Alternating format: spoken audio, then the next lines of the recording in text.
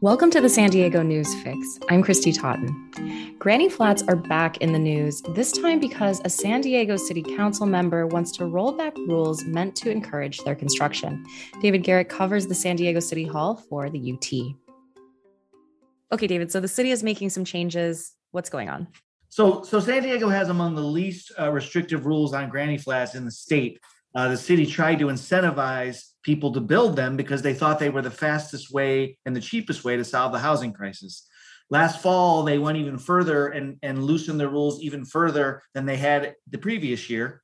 And slowly and steadily, backlash has grown in mostly mid-city neighborhoods. Kensington and Talmadge was sort of the epicenter, but now it's spread to neighboring areas, including the College area and El Cerrito and Rolando. It's far and wide. There's frustration in Pacific Beach and Claremont and other places that maybe the city's gone too far. So Sean Elo Rivera, who's the council member who represents Kensington and Talmadge and some of those neighborhoods, has proposed rolling back some of the city's loosening of the restrictions. But he really isn't pleasing anyone because the folks who love Granny Flats say we don't need to do anything. And the people who really are worried about them say that this isn't going to go far enough because it doesn't eliminate the really thing that really upsets them the most, which is something called a density bonus, which says if you build an affordable granny flat in your backyard, you're allowed to build another one up to 4. So you could theoretically build 6 or 8.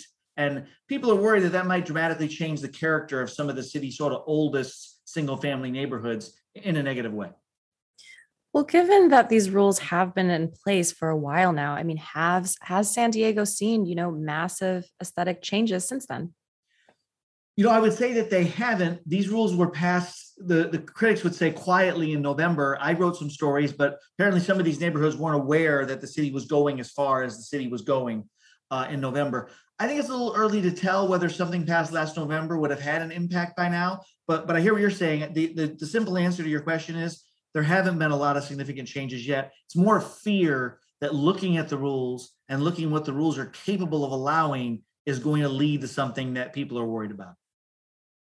Yeah, I've seen that Kensington might be trying to become a historic neighborhood, which is one of the exceptions that would not allow granny flats. How is that going? And are any other neighborhoods trying that? It's certainly something that could work. I'm not an expert on the details of that, but Kensington has some historic significance. Usually that's done sort of house by house, not in a blanket way. So that would be an interesting effort, and maybe we'll see that in other places. So I saw that one of the rules was that, this applies to homeowners. That was one of the protections Sean Elo Rivera wanted in it, that developers can't come in, sweep in, buy these properties up and build granny flats. How has that gone so far, and how are they policing that? Yeah, well, this is just a proposal that Sean has come up with, so this hasn't been adopted. But Sean's idea would be to avoid these land speculators, these folks who are trying to use the city's granny flat rules to make a little fortune for themselves. And they're going to go buy up a bunch of single family homes, either tear them down and put a bunch of granny flats on the site, or build granny flats in the backyard and rent out the front house as well. He feels like those folks are not part of the solution to any problem. And he wants to say that if it's not owner occupied, or if the owner becomes an LLC or something that's clearly a corporate speculator, that you lose all the incentives, all the new city incentives that encourage people to build granny flats and get all these bonuses. Those go away if you're an LLC or a corporate. Okay, so help me understand this. I mean, there's clearly passionate people on both sides. Where does this issue go from here? It's a great question. I would say as an observer of City Hall, I understand why the city loosens its rules as much as it did, but I also understand the residents' perspective. So it's a good question. I think typically in San Diego in the last 5, 6, 7 years, since this housing crisis has become the number one issue, the residents typically end up losing these battles. Usually, unfortunately, the idea that we want our neighborhood to stay the same way it was ends up sort of losing out to the idea that San Diego can't house all of its residents, and the city is sort of generally lean in that direction, saying we're going to solve the problem of not enough housing before we solve the problem of neighborhood character being changed. While the city tries to balance both, when push comes to shove, they've typically chosen let's add more housing and put the other thing in a second priority position.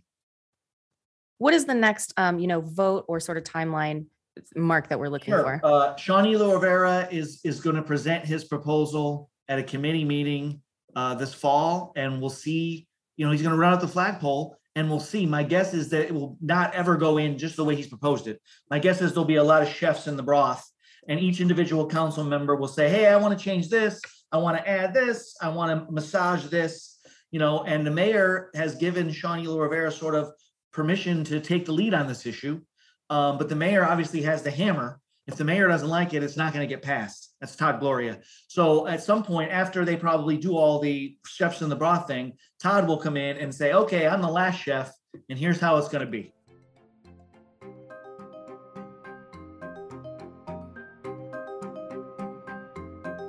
You can find more news online at SanDiegoUnionTribune.com. I'm Christy Totten, host of the San Diego News Fix. Thanks for listening.